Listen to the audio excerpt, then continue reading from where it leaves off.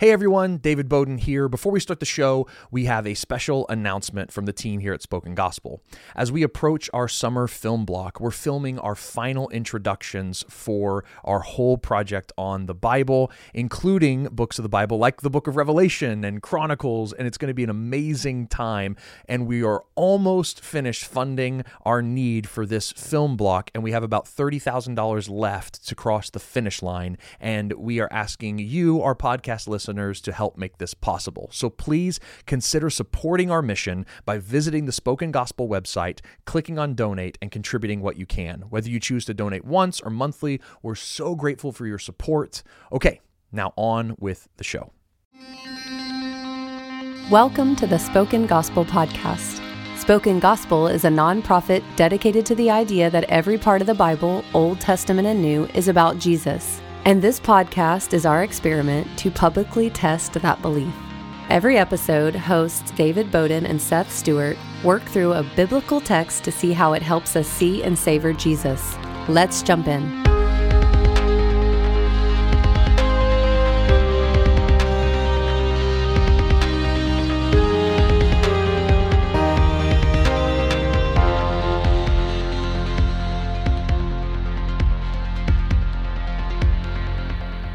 All right, well, welcome everyone to the Spoken Gospel Podcast. Seth, how are you today? I'm good. Yeah? I'm fine.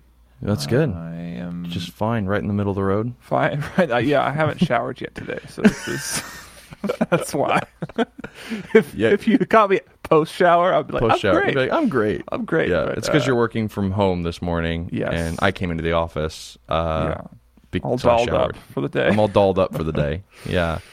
I got my Spoken Gospel shirt on. Oh wow, we should give those away at some point. Like We a have giveaway. have them. We've taken them to some events and we've given them to some friends, but Oh. we don't have an online store yet. Oh well, one day, One day. podcast listeners. I'm sure. So anyway, this is the strangest introduction to the Book of Ruth, The which is what Book we're of talking Ruth. about today. Yeah, I'm This really excited. this small little book that tells a short story. 85 about verses. 85 verses. It's That like is the length of some chapters in the book of Luke. yeah, I think that's there's like crazy. 77. Man, that's really interesting. And it tells a story of this foreign woman and her journey to become a full-fledged Israelite, God-fearing woman. And that's one way to look at the book. Yeah, that's one way to look at the book. I mean, if you're not familiar with the story of Ruth, the story is Naomi is married to a man named Elimelech, and they have 2 sons, and they take 2 daughters from the land of Moab. So Moab was traditionally enemies of Israel, or like kind of second-class citizens. Really, they were never favored people. They were descended from Lot. Yeah, whose daughters had incestuous sex with him and then started a civilization. So they were Right. just always never the most reputable in the eyes of Israel. So they're kind of just seen as outsiders. So anyway, what ends up happening is Elimelech, Naomi's husband, dies. Naomi's 2 sons die, and she's left with 2 daughters-in-law. And she encourages the daughters-in-law to say, "You will not find any heirs from me. I'm past childbearing age. You guys haven't had children in 10 years. Your likelihood of finding a husband even now in Moab is slim. It's even slimmer if you go with me back to Bethlehem, back to Israel. Mm-hmm. So don't come with me. Stay here and try to carve out the best life you can here in Moab." Right. And so one half of the 2. Orpah, the first daughter-in-law, decides, I'm going to stay here. And Yep. Good advice, Naomi. Good advice. I'm not going to make my life harder than it already is. I'm going to Yep. stay here. And I'm sure potentially she had family members that could take care of her. That would have been the normal thing to do. Right. Yes, that would have totally been the normal thing to do. She That had was family like members. the quote-unquote right decision. Yeah, the smart decision. The wise thing to do. Her people, like other Moabites, would have accepted her and not Yep. cast weird side glances at her. But Ruth decides to stay with Naomi, and she said, "If you die, I die." This really profound moment of faith. And she moves to Israel to Bethlehem, the city of David, with Naomi, where she meets a man named Boaz. I'm not sure if they fall in love first, but Boaz is incredibly generous to Ruth as she is working really, really hard to provide for her and Naomi. And Ruth ends up proposing to Boaz. and it's not even a proposal. It's not, will you marry me? It's, no, you will marry me and you will become my kinsman redeemer. It's really funny. Someone pointed that out to me. It's like, it's not a question. It's a demand. It's like a statement. Yep. She says this. She said, spread your wings. I am Ruth, your servant. Spread your wings over your servant, for you are a redeemer. Period. No question. Marry me. And he says, yes, I will. And there's like a plot twist where this second suitor might come in, but there's some legal jujitsu that goes on. And Ruth marries Boaz. And Naomi, who was once childless and had no food, suddenly has pantries full of food and a granddaughter or grandson. And her whole house is saved. Her land, her household, her name, the lineage of her dead husband is all saved. And not just her own lineage is saved, but all of Israel's lineage. That's right. Obed, Naomi's son, Ruth's son, ends up becoming the grandfather of King David. Yep. And you're like, whoa, that's in the last line of the book that you find that out. The last line of the book. Yep. So it's a really beautiful story, from like tragedy and death to joy and birth, from famine and emptiness to plenty and fullness, and how God is in the middle of all those things. Yeah. That's good. That was a good summary, Seth. Thank you. You're welcome. It was the rose-colored version. The rose-colored version. It was the romantic comedy version. What's the dark, gritty details? It's not dark and gritty. The real life version is gonna. The non-Disney version is gonna. The non-Disney version would probably have less to do with the words suitors and fell in love, and probably have more to do with like a different kind of love that we'll talk about, which doesn't necessarily have to connote romantic love, but it's called Hesed. We'll get to that later. Love. So let's kind of position this book now that we have a summary for it. Yeah. Let's position this book in the Bible, in the story of the Bible, and just try to get our heads in it. So I don't know if we want to start like big and go in. Well, let's start where it ends up in your Bible. So if you're reading through your Bible reading plan, you have just read the book of Judges, and the last 3 chapters of the book of Judges are all about kind of these horrific actions taken against women in a nation that has no king, and they do whatever they want to do. I think that's the through line for the book of Judges. All throughout the book of Judges, and they did what was right in their own eyes, and so then God punished them. Yeah. But then God brought a judge, and that judge did some good things usually. But then they did what was right in their own eyes, and so God punished them. There was no king in Israel. They did what was right in their own eyes. There's no king in Israel is like the point of Judges. Yes. Is that there's no king in Israel, therefore the whole country is in disarray. It's a time of crime, of a lack of justice, of a lack of law following, and there's no leader to help the people follow the law correctly or make people live in right relationship with God. And so it's in this situation. Right, it's in that situation. In the last 3 chapters of Judges in particular, you have a woman who is raped to death and then cut up into 12 different parts and then shipped to the 12 different tribes of Israel. And that begins a civil war where Benjamin is cut off from the rest, and then they go and body snatch a bunch of women to become their wives. Yeah. So you have like this just awful series of circumstances in general, but particularly directed towards women. And then in the opening of the book of Ruth, you get the name Elimelech. So we're going to enter into the story about Elimelech. And what's fascinating, the name of the man was Elimelech. His name means God is king. And so you've just read a story where there's no king in Israel, and then you meet a man whose name is God is king, and then God is king dies. Yep. So you're like, whoa. Yep. There's really no hope. There is no hope. Yeah. Naomi has no husband. Her 2 daughters have no husbands. They haven't had children in 10 years. Will God save? Will God be a king to Israel? Will he return them? That's That's one way. Yeah, that's the question. Yeah, Yeah. the opening line of Ruth is in the days when the judges ruled. I mean, that's so you are meant to be thinking about the chaos and leaderlessness of Israel when you read Ruth. And that's why it ends with, as you said, a genealogy pointing to David. Yeah. Because this is all about how God procured for himself a leader for Israel. Yes. So, yeah, that's its Protestant evangelical Bible context. It comes after, and its historical context, right? It comes after Judges and during Judges historically. But then if we look at where it originally fell in the Hebrew ordering of Scripture, we get something completely different. It's very interesting. It's so fascinating. In the Tanakh, which is the traditional ordering of the Hebrew Bible, and probably the original ordering. And probably the original. There's one of two options we have here, and they're both very interesting.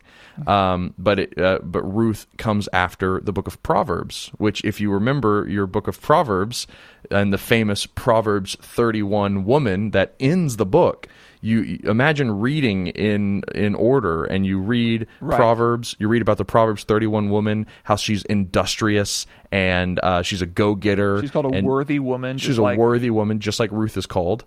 And then you turn the page, quote unquote. You pick up the next scroll, and you read about this worthy woman named Ruth. And it's so cool. It is really cool. And if you read it, there's so many parallels between Proverbs 31 and the book of Ruth.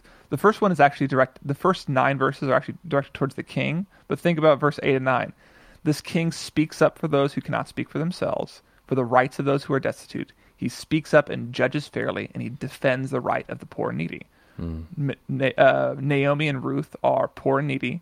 They are destitute, and traditionally they can't speak for themselves. Right. And Boaz in this story defends the poor and the needy, provides for them extravagantly, and then literally goes to a courtroom and speaks on their behalf. Like a wife of noble character. So this is the wife then.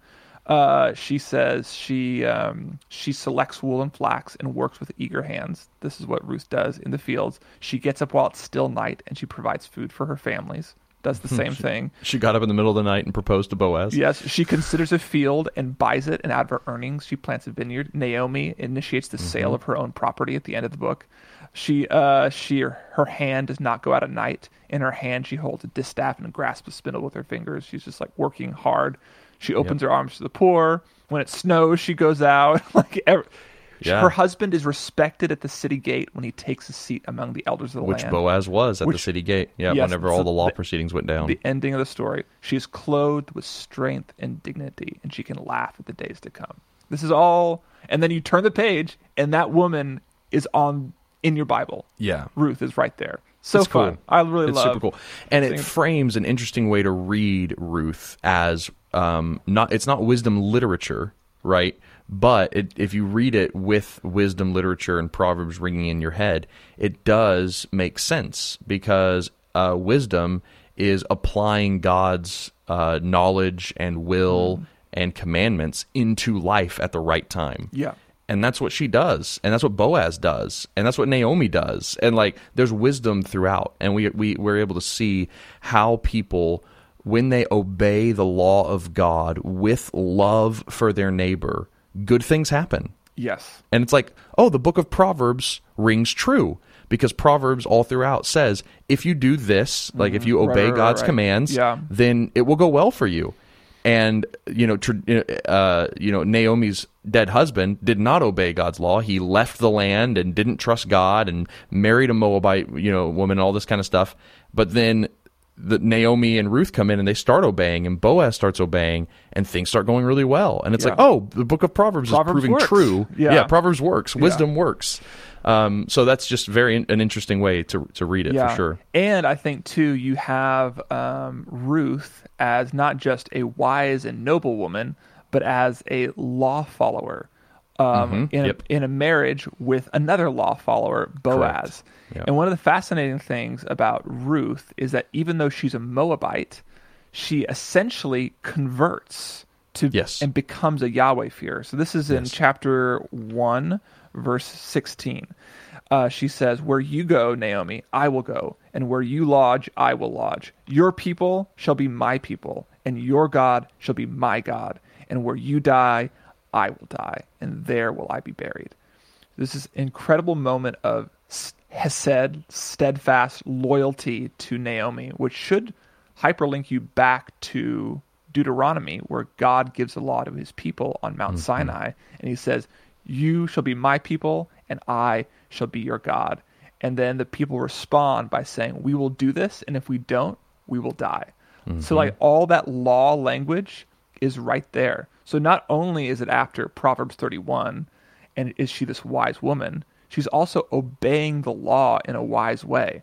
So the reason I bring that up at all is that traditionally in this book was read during the Feast of Pentecost. Oh, right.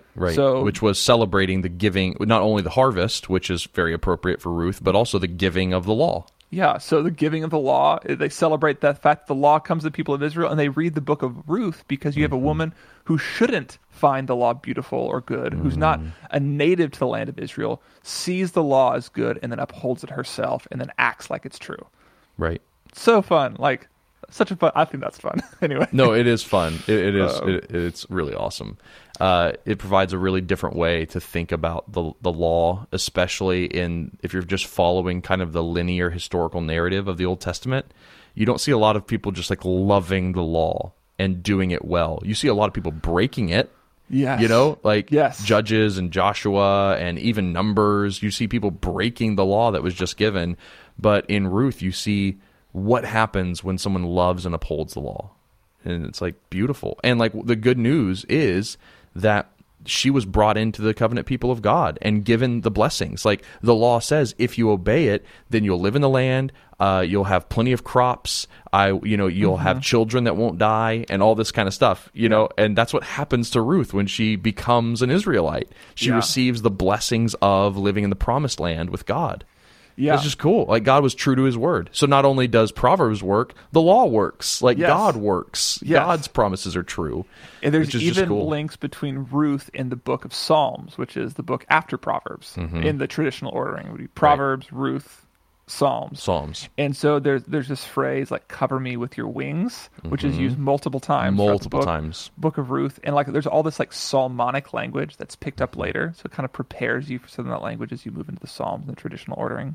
Yes, which I think, considering the order of how some of these things had to have been written, I would say that the author of Ruth is probably pulling on psalmonic language that was used to describe the protection of God to describe Boaz in the Spread Your Wings. And I think, I say that to say that I think this book is meant to set up categories for us for how we should be thinking about how God protects us, treats us, and ultimately how this is fulfilled in Jesus, which we'll get to later. But there's like a literary proof. There's a literary proof of like even the original authors wanted us to think about this as a parable about God's love for us. Yes, and that's crucial. This book, we can talk about all the different contexts, Judges, Proverbs, the Feast of Weeks, and Pentecost, but the book is about God's action in these people's life.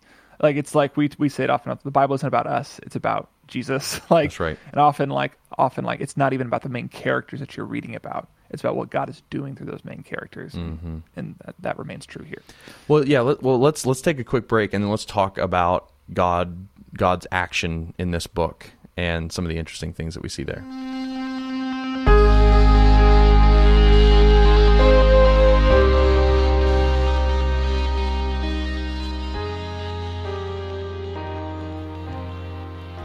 Okay, so we mentioned that this book is about God's actions with his people in order to save them and in order to provide for them. I think a really crucial word here that we'll talk about later is to redeem them.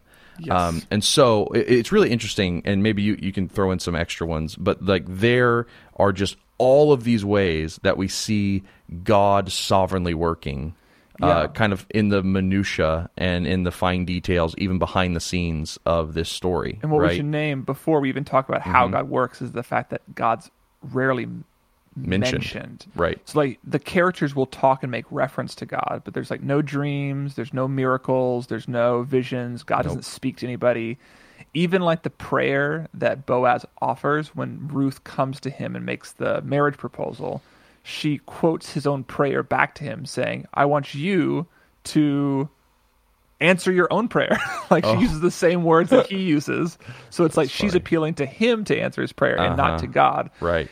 There's like 2 times where God is like specifically mentioned that the Lord brought like food to Bethlehem in the beginning. I think chapter. Yeah, the Lord has visited his people and given them food, and then at the very end, which is on the lips of somebody, right? It's not a narrative Naomi. detail. Yeah, Naomi. I don't think the narrator actually ever describes God doing anything. So the point is, you don't have a ton of divine action, so you have to look for it elsewhere. Yes, and so we see it, like classic. We know 2 big things, and you even named one that the text actually gives us. That one, God is sovereign over the womb, right? Right. And 2, that He's sovereign over rain and famine. Yes. And then there's just all these happenstance circumstances, right? Where Ruth it's like goes to a field that just so happens. It just happened to be Boaz's field. Yeah. Boaz just happened to be her kinsman redeemer. Boaz just happened to be kind and willing to show, love to this woman. That he didn't have to. He just so happened to. There just so happened to be a closer heir, and that closer heir could not take on the economic burden of redeeming Ruth. Yeah. Boaz just so happened to be sympathetic to Ruth's crazy request whenever she proposed to him, as you said. She just so happened to become pregnant, and that just so happened after 10 years of being barren, and that just so happened to be a male.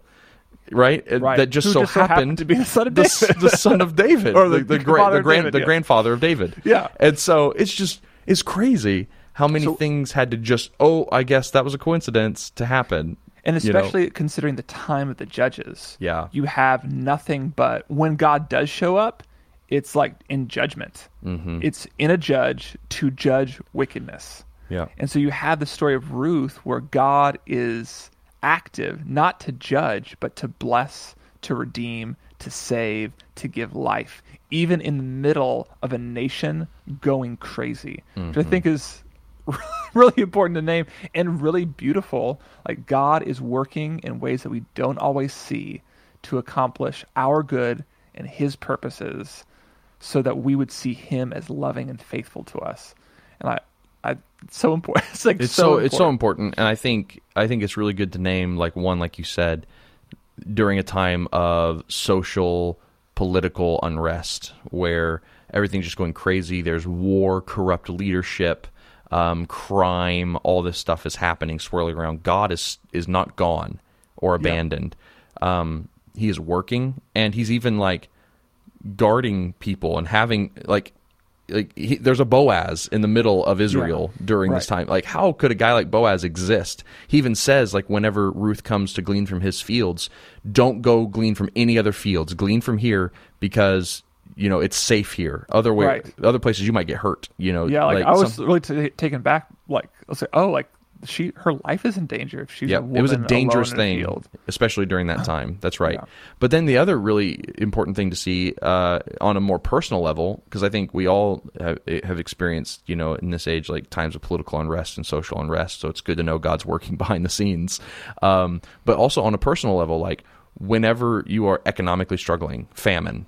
Right? Like whenever you just can't put food on the table, or you lost your job, or like someone close to you dies, like everyone dies at the beginning of the story.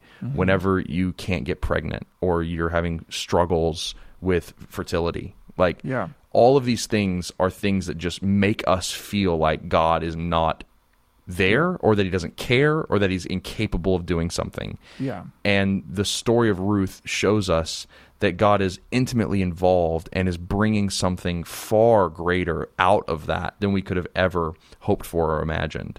Yeah. I mean, who would have guessed that King David was going to come out of this story of treason and like abandonment of the promised land and Moabites, and it's like, wait, David's at the end of the story? Yeah. Like, it's crazy.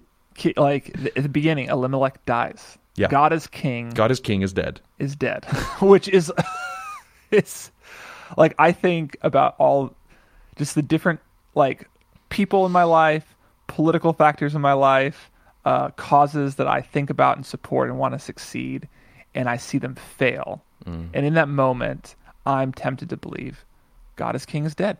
Like what I thought God was doing is not happening. And now what next? How could he possibly move now? And I think Ruth does a really good job of heightening that up, because the story centers around 3 women, all of whom are widowed, 2 of whom are foreigners. And so normally, like back in the patriarchal narratives, or even in just the rest of the Old Testament up to this point, there's normally a relative that's known about somewhere. There's normally another father figure or a brother or somebody who can step in and provide redemption. Uniquely in the book of Ruth, God is king is dead. There are no heirs apparent. We have widows and foreigners leaving their homes. There's literally nothing in the opening chapters of Ruth that gives us a hint that God could save, that God could move. All the things we're used to expecting from the book of Genesis, like an unexpected heir or the ingenuity of a woman or whatever it is, aren't there. Yeah, they're just not there yet. They're not there yet. Yeah. So it's just like this really profound moment of hopelessness. And the question the book of Ruth wants you to wrestle with is, will you trust God when it looks like he's not working? Yeah. And like that's what we see Ruth do. We see her like give herself over to Yahweh and the people of Israel and the land of Israel in the midst of extreme hopelessness, poverty, loss, mourning.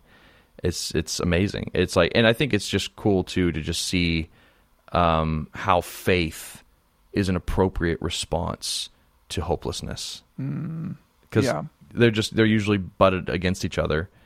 You know, and like you can have faith in hopeless. You can have hopeless faith. Does that make sense? It's it's interesting. It's like I don't know what I can hope in, but I'm gonna just. Well, maybe this is an opportunity to talk about how Jesus in the book of Mark tells everybody he comes in contact with, "Don't tell anybody that I've come. Don't tell anybody that I'm here." Like the hiddenness of Jesus is a huge theme throughout at least Mark's version of the story. Yeah, it's like, are there ways that we can see like the hiddenness of God in the book of Ruth as parallels to the hiddenness of the planned hiddenness of Jesus in the Gospels? That's interesting. Because you have these desperate people, right? Like, right. Yeah. I think I see something. So like, you know, the reason why Jesus, you know, was saying not yet, don't tell anybody yet, keep it hidden, was because they didn't have good news to share yet.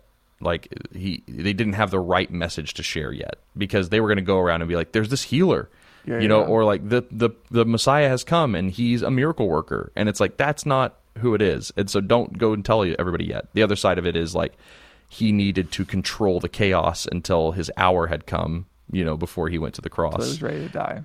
Yeah, until he was ready to die, and so it's interesting then that you have this hiddenness of God, yet Jesus kind of working almost behind the scenes in all these different areas of Galilee and Jerusalem during his ministry, only to culminate in a surprise twist ending of him dying on a cross, but then something greater than anyone could have possibly imagined, him rising from the dead and ascending as king above all kings to the right hand of the Father. Like, so you have this hiddenness, twist ending, and surprise triumph. And that's kind of the same literary structure that Ruth takes on, right? There's all this hiddenness, what's going to happen. There's I feel like something's famine, happening. Childlessness. Yep. And then barrenness. Surprise ending, twist. There's Boaz. And then, oh, but it's even better than just getting married and having your house saved. It's the king, like King David's line. So there might be something there. I don't know. Be something there. Anyway, I was thinking about that as you were talking. Yeah, that's interesting. I've never thought of it like that, but yeah, it's interesting. So, yeah, I mean, the hiddenness of God, you know, him working his sovereignty. I mean, we've kind of talked about it from like a very detail-oriented level, but from a very big level, it's God was working through the events of Israel, even through all her political unrest, to bring about a monarchy.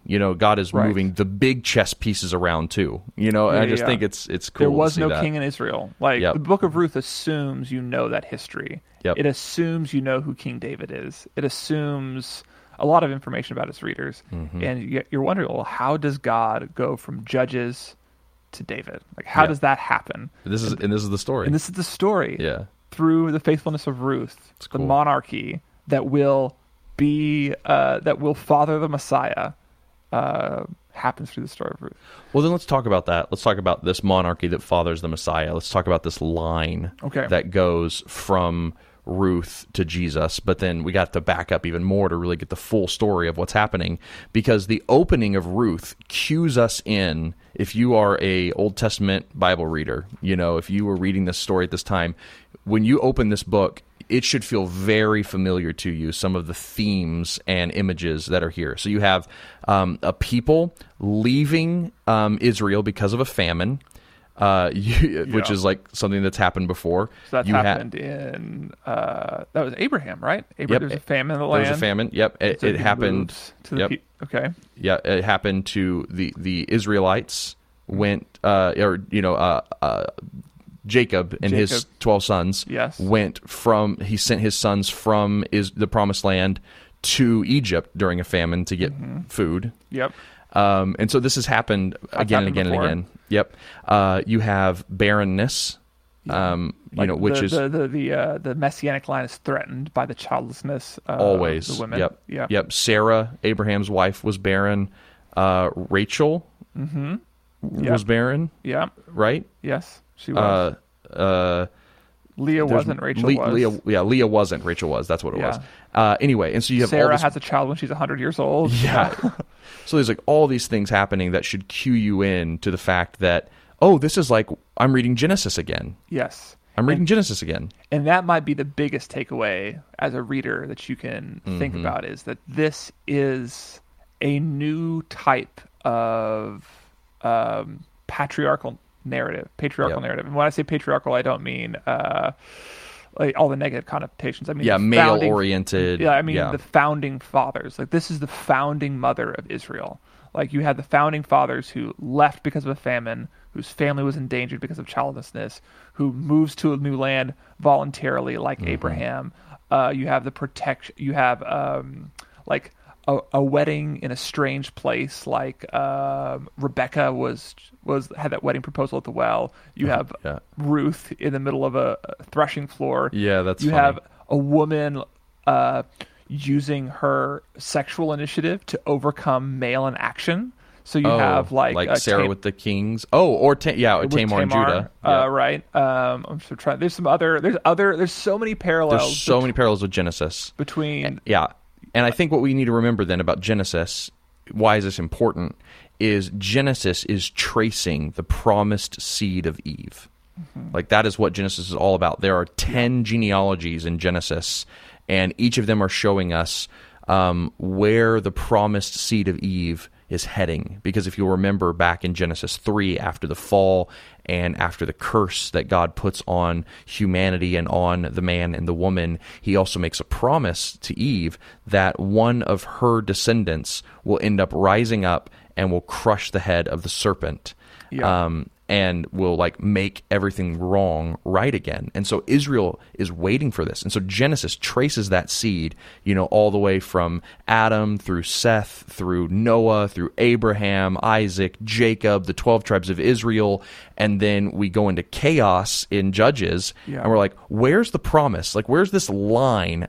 If you were pulling a thread through the Bible, trying to keep that line of promise tight, it seems that line is sagging in Judges and Joshua, and you're like, I want to pull it tight again. And Ruth comes along and yanks the other side of that cord and makes it tight again. Right? That's exactly right. And it does that by pulling on Genesis. Throughout Genesis to the messianic line continuing. Famine, childlessness, foreigners, male inaction, the lack of pride, all that's happened before. Yes. In the history of Israel. in the patriarchal narratives, in the stories of Abraham, Isaac, and Jacob. And then you have the same thing happening again here in the book of Ruth. Exactly right. The Messiah will come through the faithfulness of Ruth and Boaz. Mm-hmm. Yeah. And surprisingly, the central character of this new patriarchal narrative is a woman. It is a woman. It's a woman, and yes, which it's would just not be like insignificant. It's not insignificant at all, and I think it's really hard for us, even with gender inequality and things like that still exist today. I think it's still really hard for us to understand how strange and out of character it would be to have a nation-founding literary genre be started and then put squarely on the shoulders of a woman back in this day and age. Yes, it's astounding. There's a lot of feminists and more liberal scholars who will want to call the Bible a patriarchal construction. The Bible is just a book about men written for men to advance male interests. Yeah, it's antagonistic towards women. Yes, and the book of Ruth would respond to that by saying, no. Absolutely not. We don't know who authored the book of Ruth. It could have been a woman, but we don't know that. But what we do have in the book of Ruth is female main characters, which is not normal for a lot of our books of the Bible. You have all the plot drivers. The initiative is taken by women within the story. And it's the faithfulness and in the ingenuity of a woman that ends up securing the messianic line. Without Ruth going to Boaz and telling him that he will marry her, we don't have a King David and we don't have a Jesus. Which is exactly what happened back in the story of Judah and Tamar. That's exactly Judah, the man, was male in action and wasn't going to do anything to continue his promised line, and so Tamar did something insane, which we've talked about on the podcast before, to trick him into sleeping with her to continue the line. It was female action that brought us King David and brought us King Jesus. Yes, it's crazy, and it serves as a rebuke and a restoration of what Adam failed to do in the garden. Yeah. So the serpent tempts Eve to eat the snake, and Adam does nothing. Eat the fruit. To eat the snake. Eat the snake. Take up my body. The snake. Adam sits there saying nothing. Yeah. While the woman, while Eve eats the fruit. So when you have Tamar and you have Ruth responding to male in action with initiative, you have an undoing of the fall and a return back to Eden. Yeah. It's amazing. Yeah, this is a new and better Eve who is obeying and acting rightly where her predecessor fell. Yes. In order to bring about the promised seed that was, promised to Eve. Ruth is a new Eve. She's a new and better Eve. Which is cool, because at the end of the book, what do we get? We get harvest and plenty and children, health. life. Yeah, it's like, is it Eden? A little bit of Eden coming? Yeah. And then think about this. So you normally jump to Jesus as at the end, but the proper telos, the proper end of the woman's role within Scripture is the church. Eve leads us to the bride of Christ, the church. And today, the church as the bride of Christ, the descendant of Eve, brings new life. It should be in the communities that there is a church, brings new life to the communities, brings a restoration of what was lost. The poor are cared for, the sick are healed, and the Messiah's rule and reign continues because of the actions of the female church, because of the actions. And the church is always portrayed or most often portrayed as a female, as a bride, as a woman, as the telos, the end of what Eve was supposed to do in the garden, a bringer of life in a world of chaos. And there's two really big things you said there that I want to pick up after our next break. But you said that you called Jesus the High King, which I want to talk about, is really important. And then you're talking about this community of people that are creating good and almost creating Eden around them because of the way that they're living. And I want to go back and talk about that and how the law leads to loving our neighbors and everything like that after this break. So, cool. All right, we'll go there.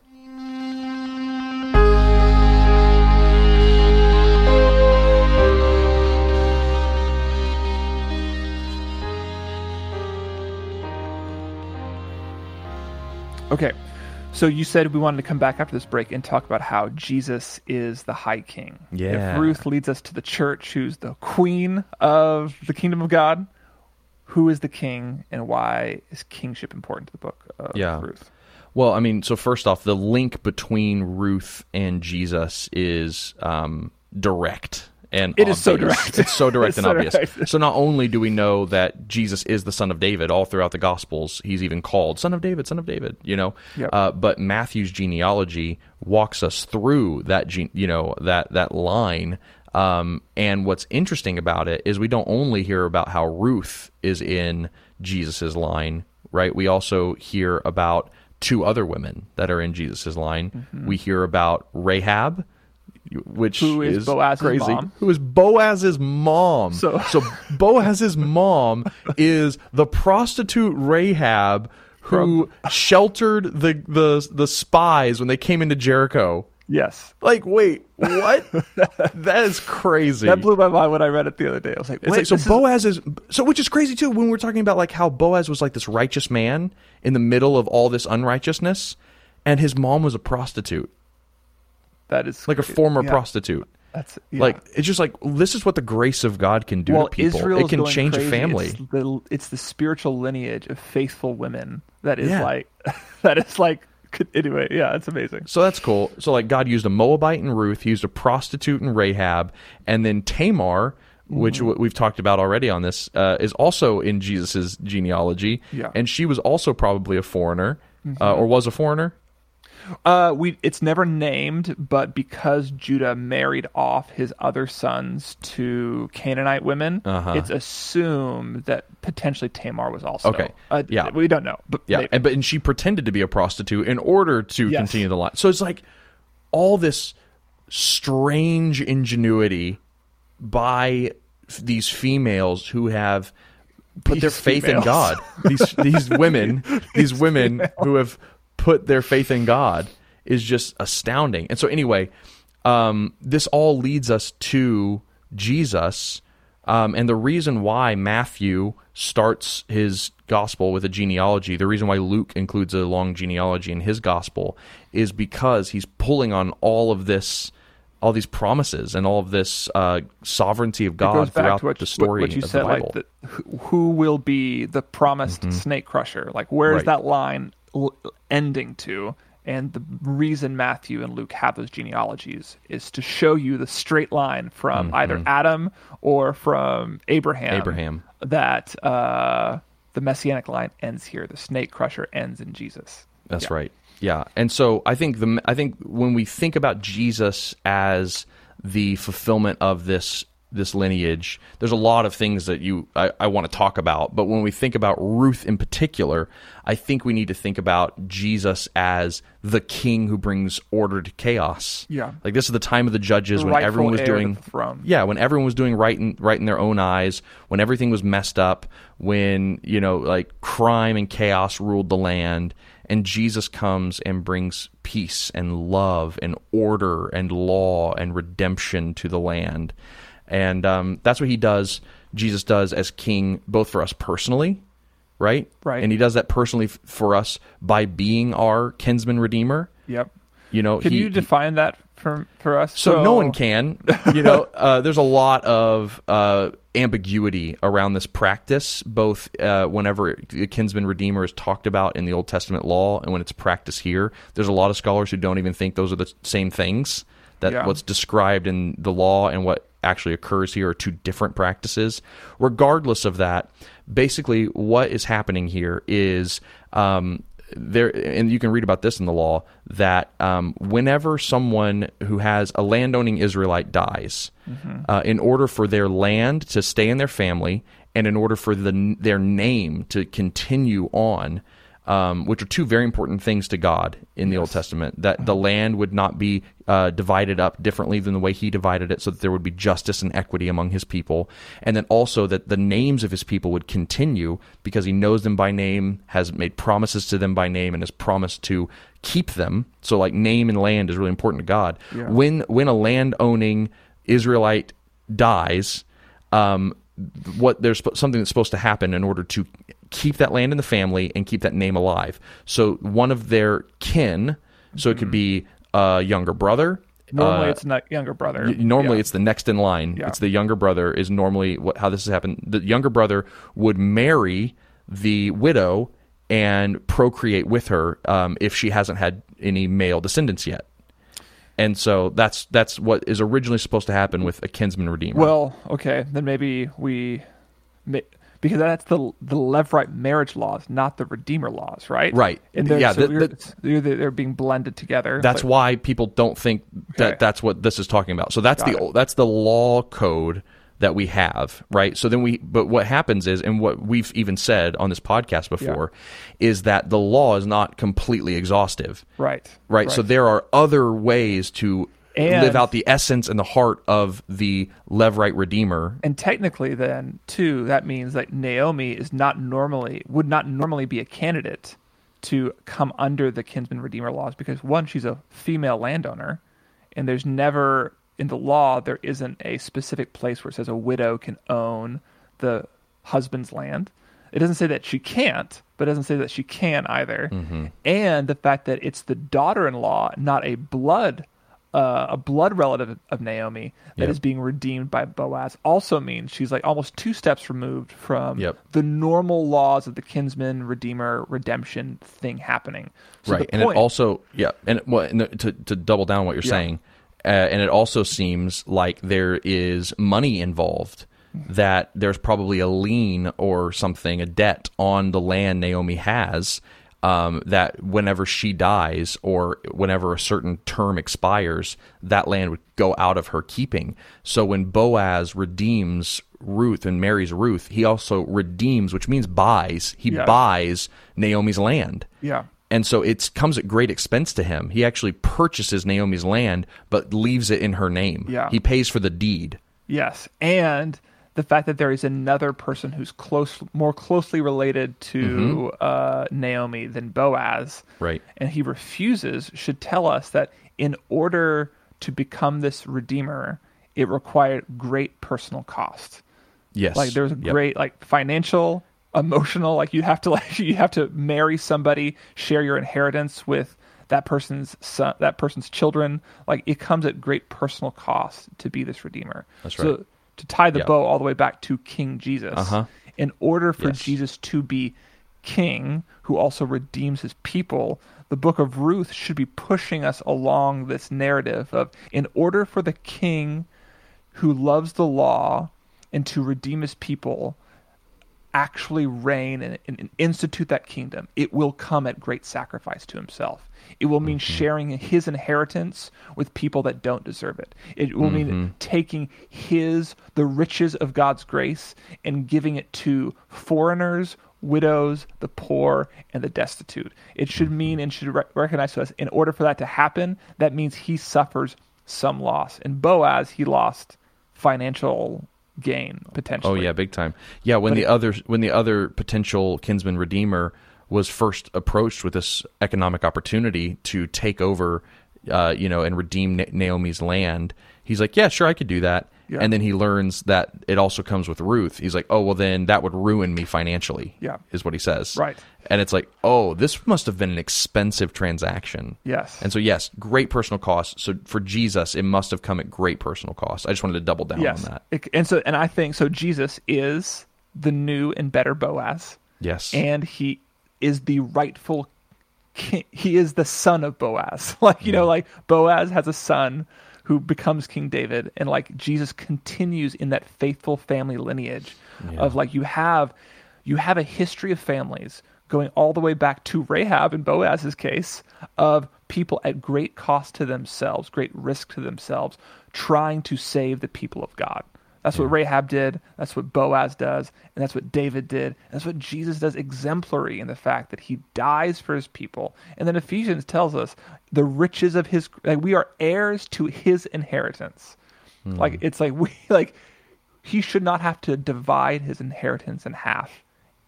He has no right. He has no need to like split his inheritance with other people. Yet he chooses to, because he is a good king and a good son of Boaz. It's so good. I just think too, like, about Ruth's financial position and how she got this blessing, right? So she was so poor that she had to go and just roam about people's fields and look for pieces of wheat that as the workers of the field went through and they picked it and tried to, and were putting it in barrels, it fell out.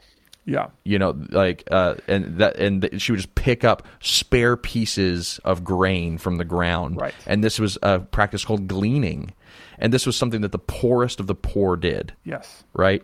Well, that's exactly right. And Jesus does it in the Gospels. He goes by a field and he picks up heads of grain, and the Pharisees get mad at him for it. Yep, because he did it on the Sabbath. Right. Yeah. But so like that's her economic standpoint. She is the poorest of the poor, a widow who has to go and beg for food, basically. And Boaz notices her, brings her in, and instead of her begging for food, he actually says, "Hey, just come eat with us."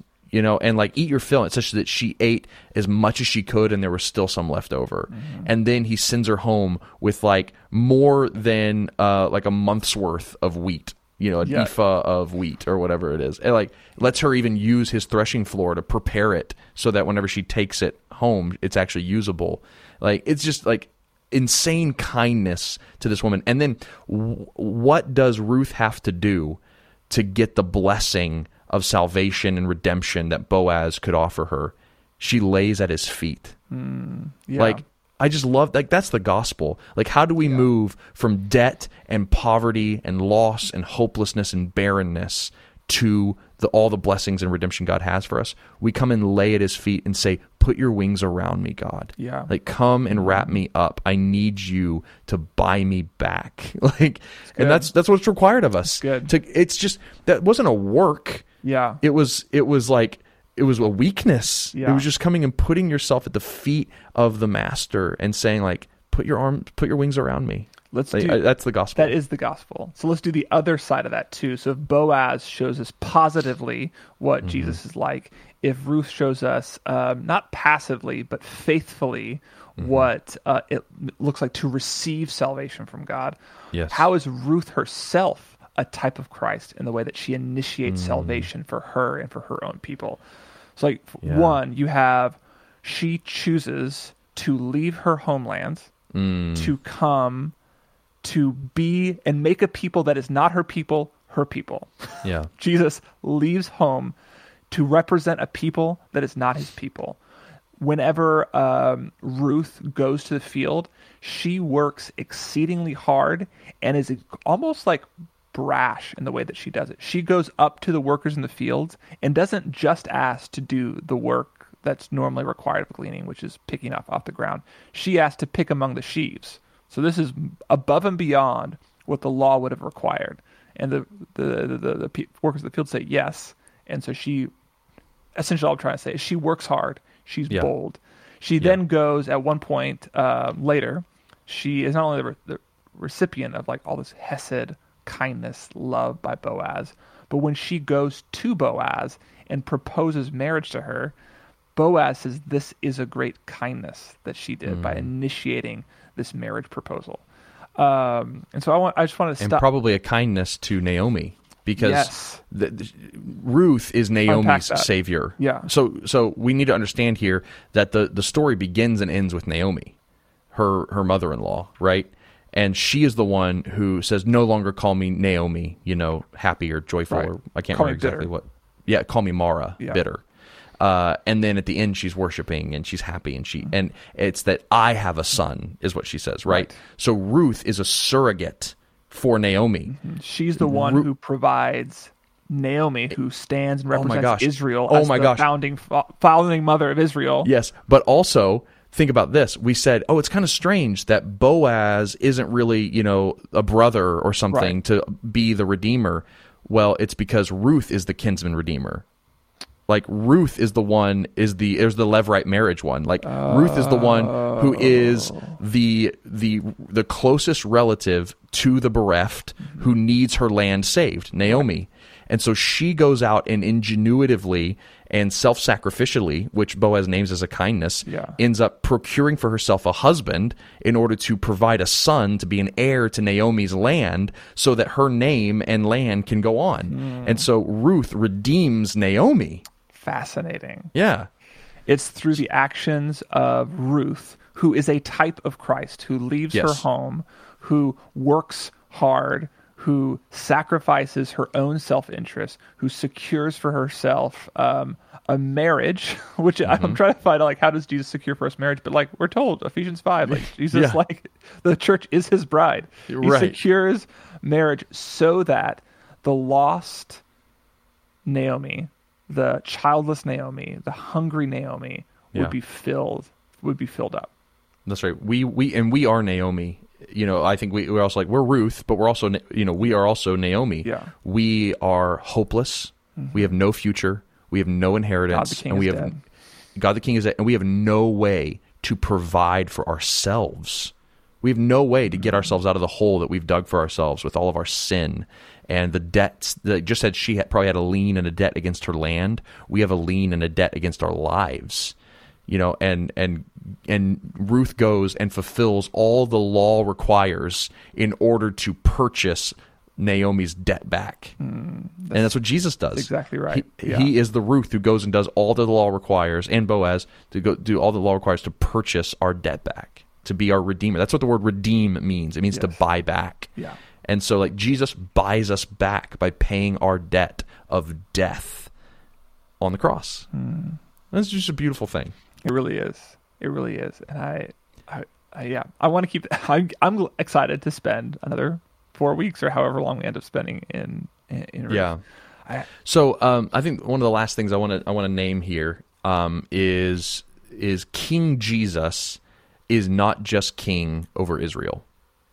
Right? He is not just king of one people. Yeah. This is really important because a lot of people believe that the purpose of Ruth, the reason why it was written, was to show that David's Moabite ancestry does not disqualify him for the throne because it was God's work behind the scenes that got him there, and it all happened according to the law.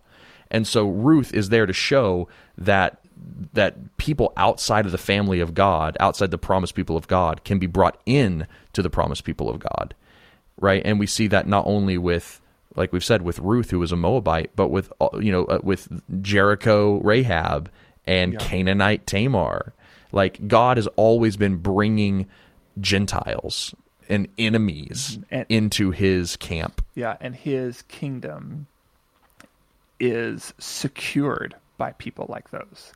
His kingdom is secured. It's like people like yeah, and think about like even what Jesus says. Like I came to the Jew first, and then to the Greek. Right? Paul says that. Yep. But Paul says that. What also happens at the end of Jesus' ministry? The Jews reject Jesus, and it's actually Gentile believers who begin the early church is made up primarily of Gentile believers. They're the ones that, I mean, we have obviously Paul, you have the 12 apostles, you have the Jewish church. But I think about Paul reflecting on this, right? Paul tells us this is happening in Romans. Right. This is what I'm talking about. Paul says that, so many Jews have disbelieved. Therefore, is this even true? Like, is this even the fulfillment of all the promises of the Old Testament? If all the Jews don't believe? And he says, yes, because not all Israel is true Israel. Instead, the Gentiles have now been grafted into this tree, and they have now received the promises of God. Yes. Yeah, they are. That's really interesting that just as a Moabite woman was brought in to continue the promises of God, so Gentiles outside the people of God have been brought in to continue the promises of God in the world. Yeah. It's really interesting. Yeah. And that doesn't invalidate the Jewish place within the salvation history. No. But like Paul says, it's supposed to bring humility and rejoicing. Humility in the fact that like God can raise up anybody he wants, and rejoicing that the salvation that is possible, that God purchases, that's for his people, is for all people in all places at all times. Yep, that's right. And I think even a way to say, another way to say, like Ruth isn't, I think in some senses, she ceases to become a Moabite and she becomes an Israelite here. Definitely. Like the reason why this story legitimates King David is because it proves that Ruth was a true Israelite. She followed the Torah. She committed herself to the law. She acted worthily like the Proverbs 31 woman. She secures for herself redemption for the people of God. Like she is a true Israelite. Yes. Just like, I want to also like double down, like Jesus was a foreigner.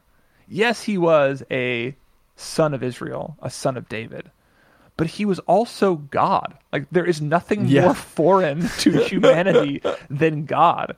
So the fact that Ruth is a foreigner images God in his divinity while he's living on the earth as a sojourner and a stranger.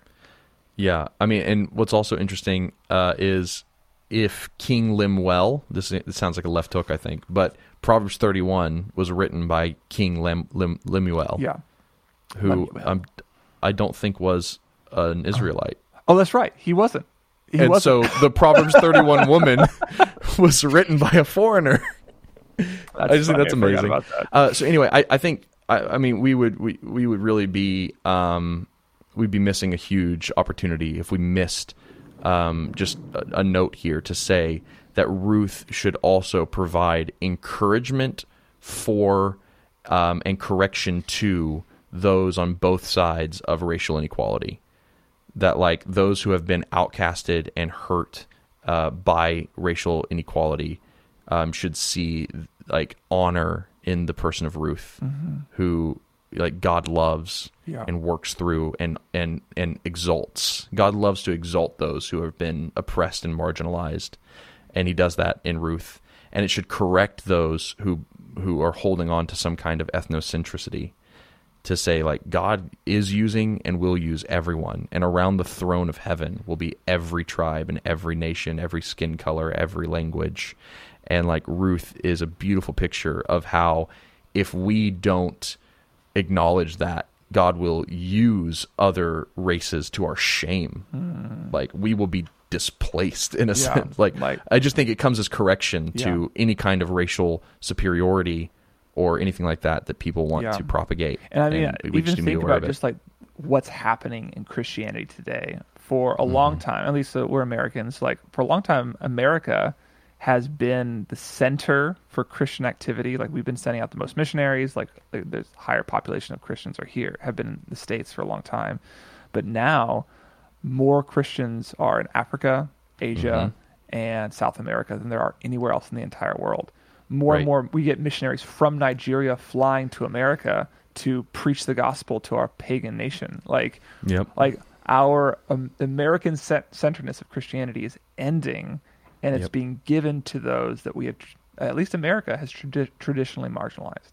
Exactly. They are the Ruths coming to save us. So I think it's good. I just wanted to make sure we named that. Well, man, this is cool. I love this book. I've really come to love this book. And I just think it's amazing the care that God takes to put into not only operating in the world to bring about his purposes, but that like we get little glimpses of those stories. Isn't it going to be amazing when they're in, like, I just could picture this heaven library where there's every story of God's sovereignty written beautifully like this that I can go pick up and be like, whoa, God did what during that? Like, that's crazy. Cool. It's kind of like you were saying how like we get these patrilineal genealogies throughout the Bible, which just means like father. The line of the fathers. The line of the fathers. Yeah. And Ruth reminds us that there are these women alongside all of these fathers, and they show us that like there are these stories of faithfulness and God's sovereignty and ingenuity that we just don't even know about, and I just wish I could know them. In the genealogy at the end of Ruth, in Ruth 18:21, the phrase is Boaz fathered Obed. That's in the patrilineal genealogy. That's the entire story of Ruth in 3 words. Yeah. And like, I love the fact that you're right. Like, there's just all this history and texture and color because of the Book of Ruth.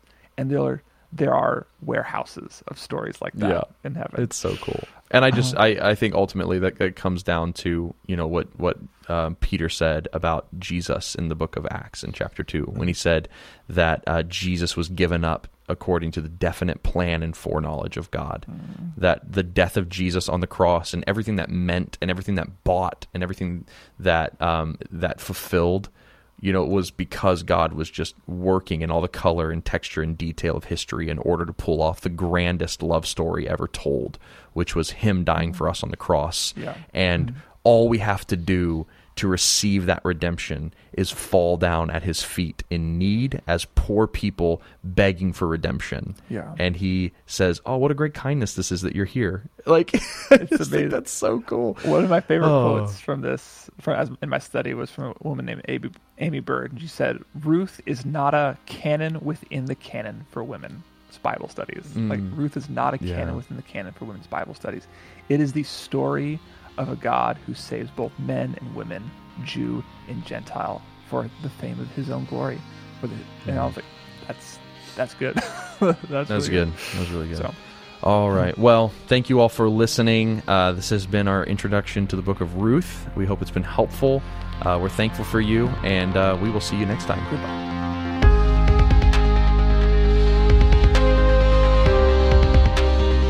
Thank you for listening to the Spoken Gospel Podcast. Spoken Gospel is a nonprofit that gives all its resources, like this podcast, away for free because of supporters like you. To help Spoken Gospel in our mission to speak the gospel out of every corner of Scripture and view all our free resources, visit SpokenGospel.com.